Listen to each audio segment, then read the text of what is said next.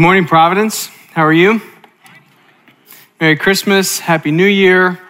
This is the last Sunday of 2019. The video that you just watched is supposed to be an illustration of our hope for this 3-year plant vision that we're in the middle of. I didn't introduce myself. I'm Daniel Savage.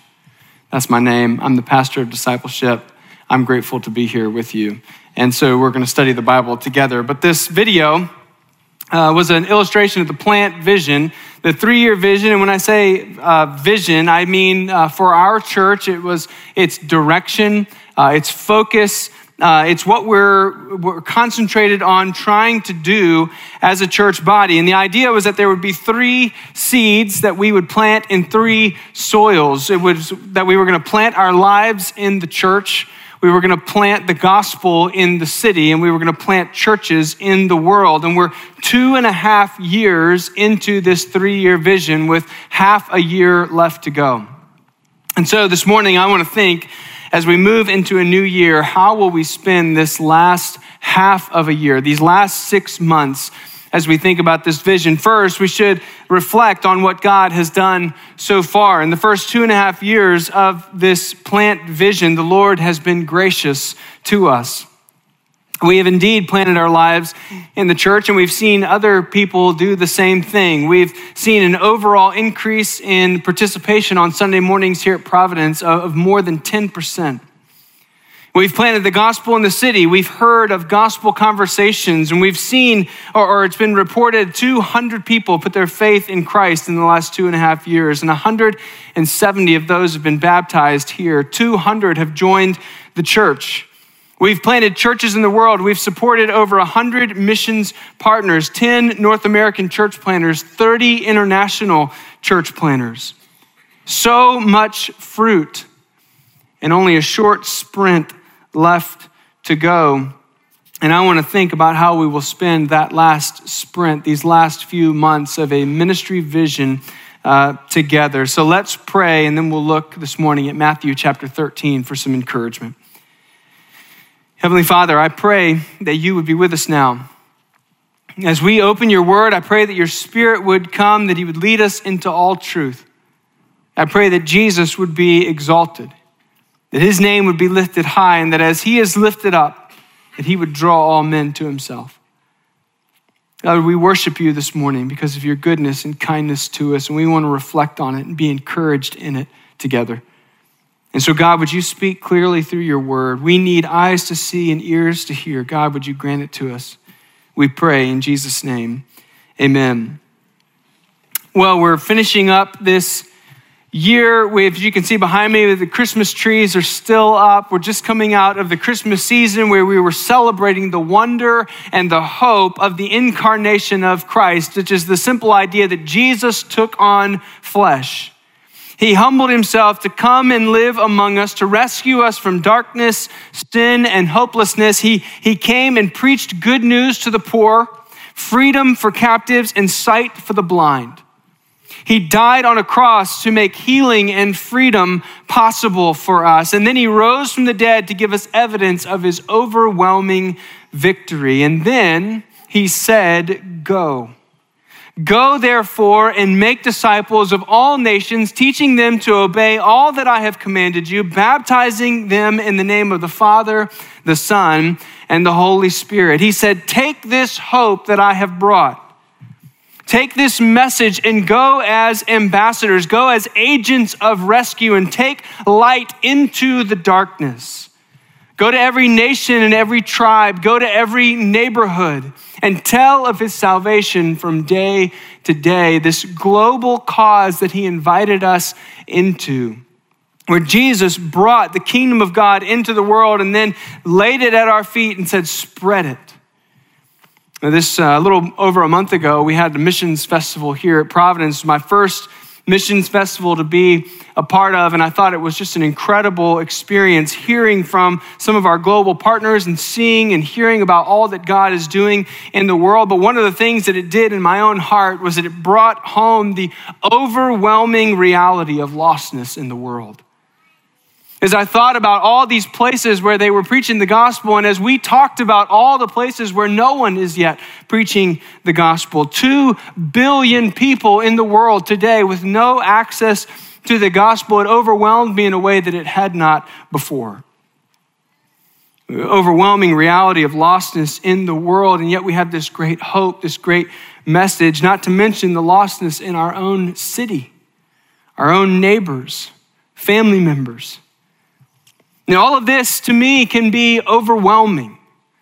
As we think about this incredible thing that's been done, Jesus came into the world clothed in flesh and died in our place to set us free. And then he said, go and take this message of hope to the nations.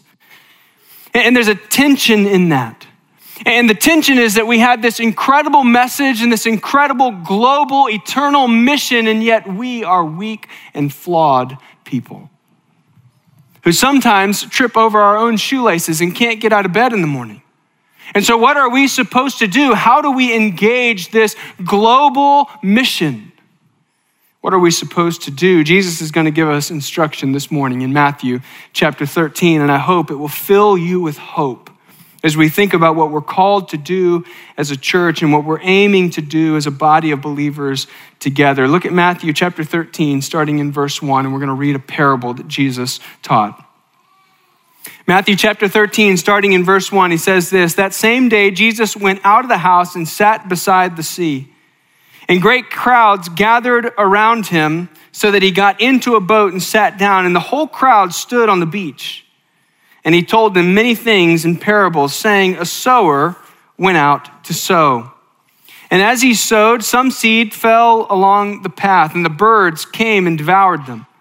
Other seeds fell on rocky ground where they did not have much soil, and immediately they sprang up, since they had no depth of soil. But when the sun rose, they were scorched. And since they had no root, they withered away.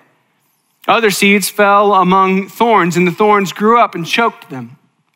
Other seeds fell on good soil and produced grain, some 100-fold, some 60, some 30. He who has ears, let him hear. Now, verses 10 through 17, Jesus answers a question about why he's teaching in parables, which is fascinating, but we don't have time for it this morning. That's a whole nother sermon. But verse 18, he comes back after answering that question, and he explains this parable that he just told. I want to read that to you. He says, verse 18, hear then the parable of the sower. When anyone hears the word of the kingdom and does not understand it, the evil one comes and snatches away what has been sown in his heart. This is what was sown along the path. As for what was sown on rocky ground, this is the one who hears the word and immediately receives it with joy. Yet he has no root in himself, but endures for a while. And when tribulation or persecution arises on account of the word, immediately he falls away. As for what was sown among thorns, this is the one who hears the word, but the cares of the world and the deceitfulness of riches choke the word, and it proves unfruitful. As for what was sown on good soil, this is the one who hears the word and understands it. He indeed bears fruit and yields, in one case 100-fold, in another 60, and in another 30.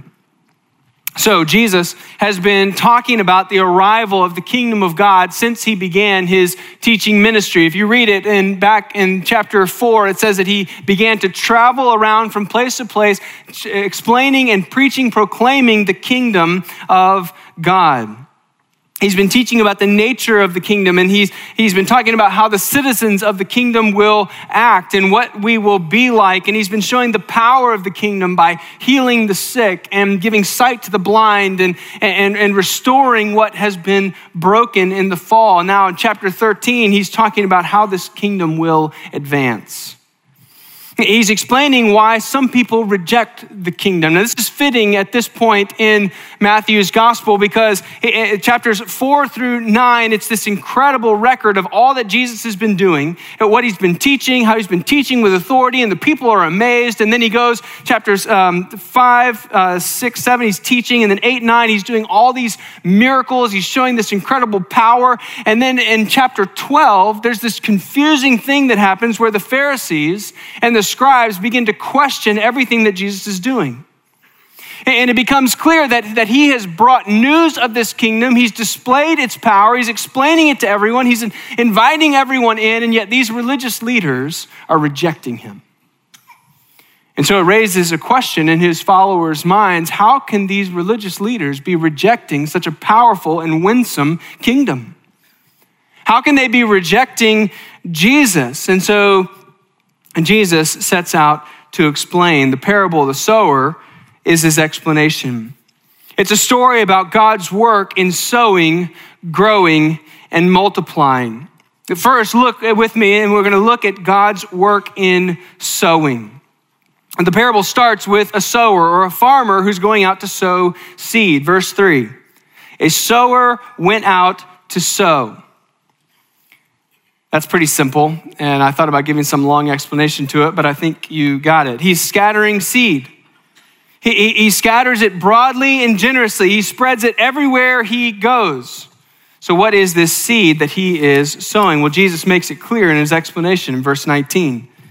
When anyone hears the word of the kingdom, is he saying this seed that is falling, this seed that is going out and landing on the ground, it's the word of the kingdom, and it's falling on these different types of soils. So what is this word? What is the word of the kingdom? What is the truth of God? It's God's revelation of himself, which culminates in the gospel or the good news. Gospel just means good news, and the good news is that God saw us in our helpless state, saw us in our desperation, and sent Jesus to rescue us.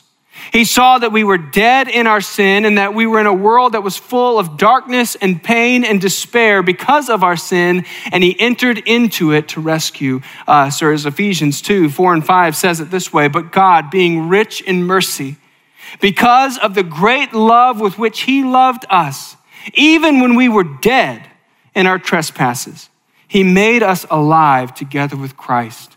By grace, you have been saved. This is the good news. The good news is that God offers life instead of death.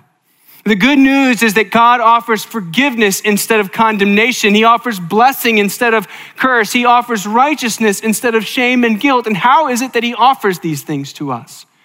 It's because Jesus lived the life that we were supposed to live and died the death that we deserve to die so that these things that we don't deserve could be given to us. He tasted death so that we could have life. He tasted the curse so that we could have blessing. He tasted condemnation so that we could have forgiveness. This is the good news, and the good news is to be heard. Now, why is the good news to be heard? We don't know. That's the way God designed it to work. The way that God has designed this kingdom to work is that it is news that came into the world, and we are to proclaim it. Paul says in Romans chapter 10 that faith comes by hearing. Why? Because this is the way God has designed it to work. That people hear the good news, that good news lands on their hearts, and when God does a miraculous work, it takes root, it grows, and it bears fruit, and salvation comes from it. And so what is our role in this? What are we supposed to do? Well, sowers sow. That's our role. That's our job. That's our function. If you read the parable, you are the sower. We are the ones sowing the seed. Our job is to make this good news known. And I talked about that tension at the beginning, right? This overwhelming mission, this global endeavor, and yet it's at the feet of weak and flawed people. But here's the good news. All we have to do is sow. We are called to be proclaimers, witnesses, heralds. We sow. The best news about this parable is that the sower quickly disappears. In fact, he doesn't even make it into the explanation of the parable. The sower is nowhere to be found, which gives us hope as weak and flawed people. We can do what God has empowered us to do. The role that God has given us is we're to sow the word of the kingdom. We're to sow it wherever we go, and we're to go in order to sow it. It's only God's grace to us that we're given any role in this advance of the kingdom at all. And we will be eternally grateful for the small role that we get to play. And so the first point of application this morning is that we should commit ourselves to sowing broadly and generously this year.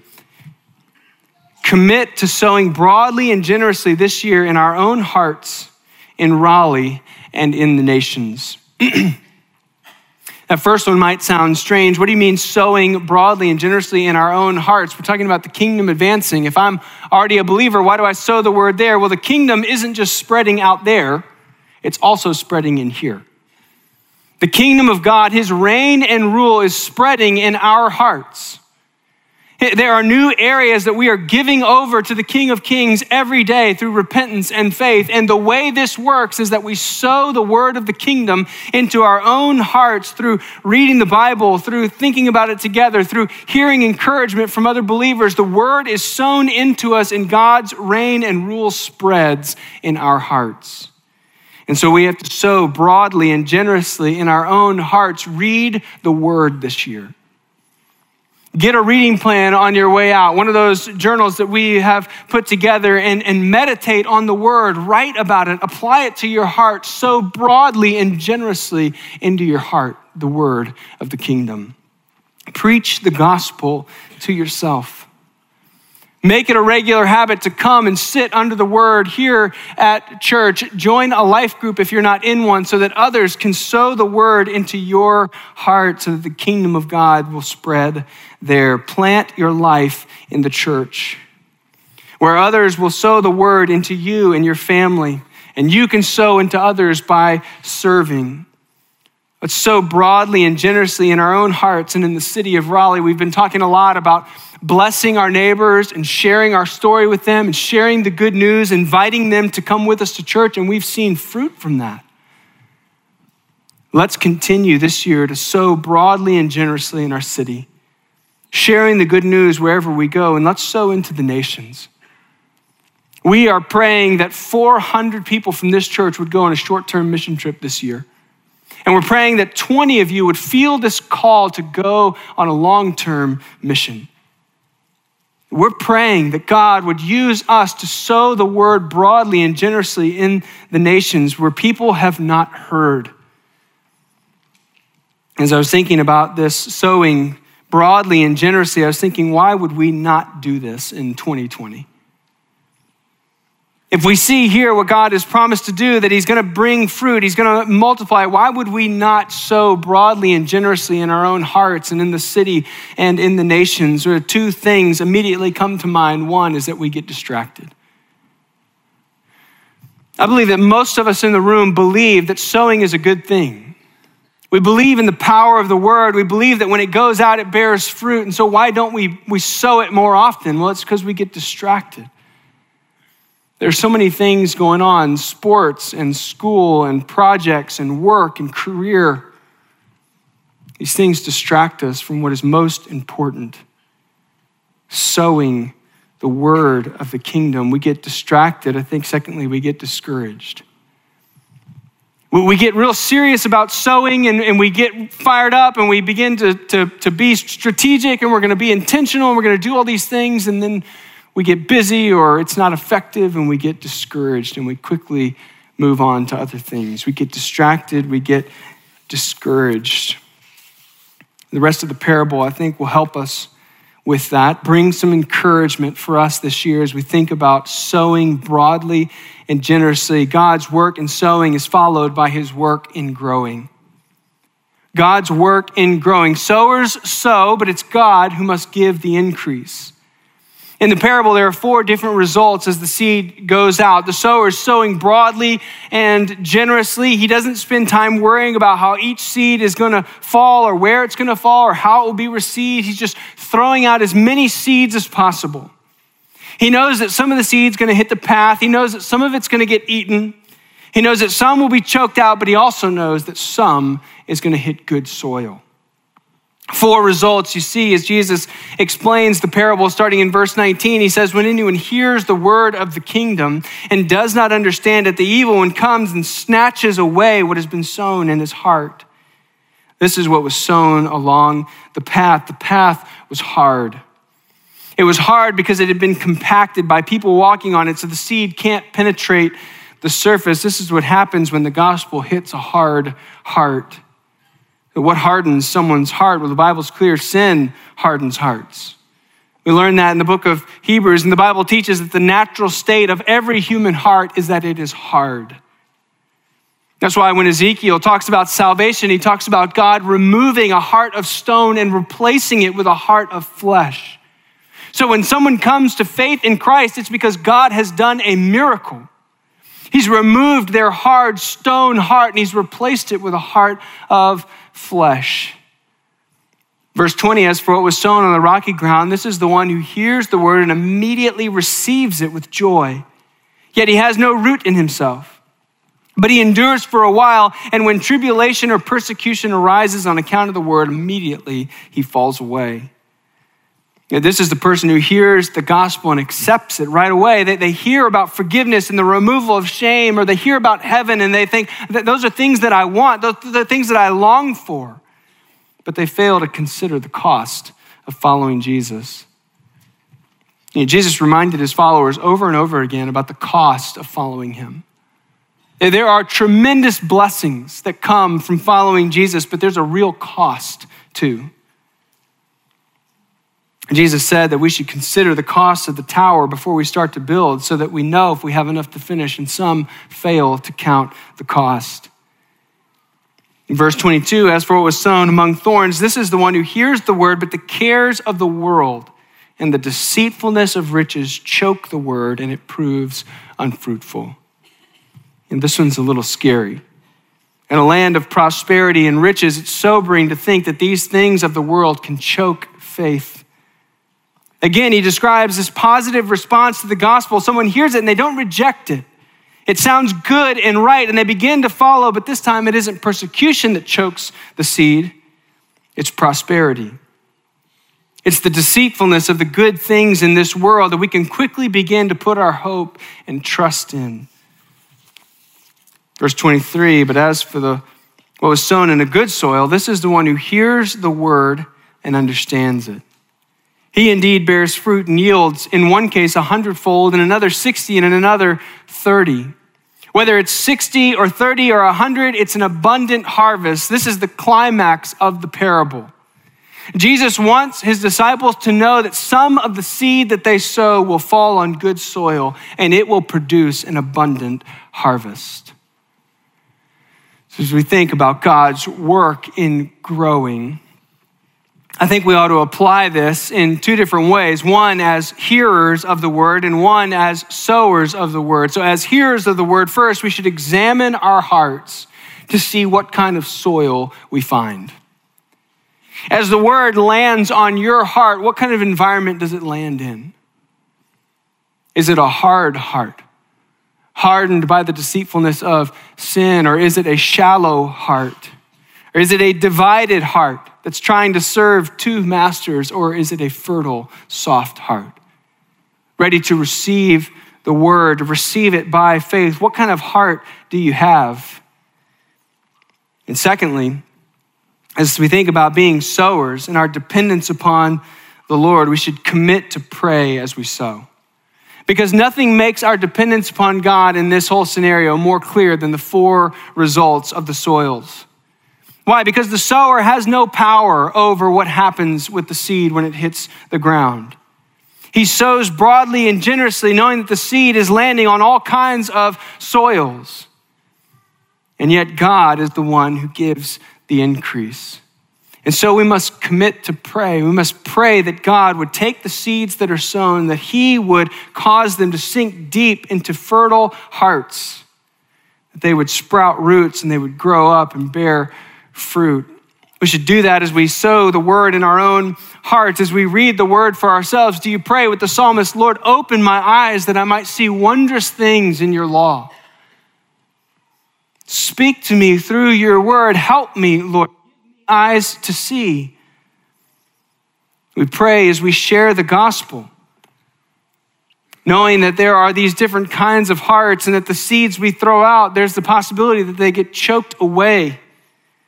And so God, we pray that you protect those seeds. We pray that you would prepare hearts before the seed goes out. We pray that you would lead us as we sow, that we might produce fruit. We pray as we go to the nations, knowing that God is the one who must do the work. to plant the gospel in hearts and to plant churches in communities, and that those churches might grow up and bear fruit. This is God's work, that we are completely dependent upon him for it. God's work in sowing and his work in growing is followed by his work in multiplying. I finished this morning thinking about God's work in multiplying, and this is where I think the followers of Jesus in the room will get the greatest encouragement as we think about the next 6 months ahead of us. Verse 23, it says, "As for what was sown on good soil, this is the one who hears the word and understands it. He indeed bears fruit and yields, in one case, 100-fold, in another 60, and in another 30. 30, 60, 100 times the fruit multiplies." So what is this fruit that is multiplying? Now, the Bible talks about fruit a lot. Paul talks about the fruit of the Spirit. Matthew quotes Jesus as talking about fruit as good works. You will know a tree by its fruit, Jesus says. A good tree produces good fruit, and a bad tree produces bad fruit. He's talking about good or righteous things when he talks about fruit. So Jesus is saying that when the word of the kingdom or the gospel is sown into the good soil of a receptive heart, it will produce a harvest of good. It will produce faith. It will produce good works. It will produce more sowers. It will produce disciples who are making more disciples. The point of the parable is that we're supposed to be encouraged. It can be discouraging sometimes as sowers to look out at the seed we're throwing down and see that some of it is snatched away, and see that some of it gets scorched by the sun. Or you see that in some particular area or in some particular person where you're trying to sow seeds that the heart is hard. It can be discouraging. But don't let it keep you from sowing. Instead, the parable would encourage us to sow all the more, knowing that God will bring a harvest. And so the final point of application this morning, let's sow and pray with hope and expectation that God will multiply. Let's sow and pray with hope and expectation that God will multiply. Maybe you've been dealing with a stubborn sin problem in your life. Maybe 2019 has been marked by a flagging faith in your heart or a struggle in one particular area, or maybe it's been longer than a year. You feel hopeless to overcome it. Let me encourage you through this parable of Jesus to keep sowing seed in your heart. Continue to preach the gospel to yourself. Continue to fight for faith. And if you continue to sow, it will produce a harvest. Maybe you have a wayward son or daughter, and you've watched as seed after seed has been snatched away. Don't grow weary in sowing. Keep sowing. Keep praying. Because God has the power to remove hearts of stone and replace them with hearts of flesh. Maybe you have a friend or a neighbor who seems totally disinterested in the gospel. Don't give up. Continue to pray. Continue to bless. Continue to share the stories of what God is doing in your life, and ask the Lord to give them a heart that's fertile and soft to the gospel, that the seeds that fall on it might take root and grow. Or maybe you're like me and you hear about the billions of unreached people in the world and you get overwhelmed. And you're burdened and you think, maybe we have to figure out something better to do. Maybe there's a different strategy. Maybe there's a different way to go about this. But the parable encourages us. Don't grow weary. Keep praying. Keep going. Keep sowing. Because God promises that the seeds that we throw out will produce 30, 60, 100 times what is planted. The Lord will do through our sowing more than we could ever think to ask or imagine. His kingdom is always moving forward. It is always growing. We have good seed, Providence. Let's sow it. Let's not be distracted. Let's not be discouraged. Let's sow, and sow faithfully as we pray that God would bring about a harvest that would multiply and multiply and multiply. If you're here this morning and you're not a believer in Jesus Christ, and you've heard the good news. The good news is that God saw you in your helpless state, that you have sin in your life, and because of that, you are dead and separated from him, but he sent a rescuer for you. And the Bible makes it clear that all you must do is believe that he was raised from the dead, confess him as Lord of your life, and call upon him for salvation, and you will be saved. If you're a believer here this morning, you too have been reminded of the good news. And I hope that you will commit yourself again this morning to devoting your life to making that good news known. That you might proclaim the excellencies of the one who drew you out of darkness and into the kingdom of his beloved Son. So why don't you stand with me and let me pray this morning as I finish our time in the Word and we sing in response to it. Heavenly Father, we have so much to be thankful for. The promise of your word and the power of it, that we can trust that as it goes forward, even this morning, in this room, as your word is examined and as we think about it and you use it, that you will bring fruit in our lives. God, I pray that we would devote ourselves to being sowers of good seed. That we would see our lives in light of what you're doing around the world, and we would commit ourselves to being sowers who go and sow. God, and I pray that you would take the seed that we throw and that you would use it. That you would plant it deep into hearts and that it would grow and that it would bear fruit. God, would you be so gracious as to bring hope to people who have no hope. Bring freedom to people who are captives. God, would you use us? Make us bold. Make us strategic. Make us winsome. God, I pray that we would be great ambassadors. That we would sow generously and broadly. We would sow with hope and expectation. God, that you would multiply. God, do a great work, we pray, in the name of Jesus. Amen.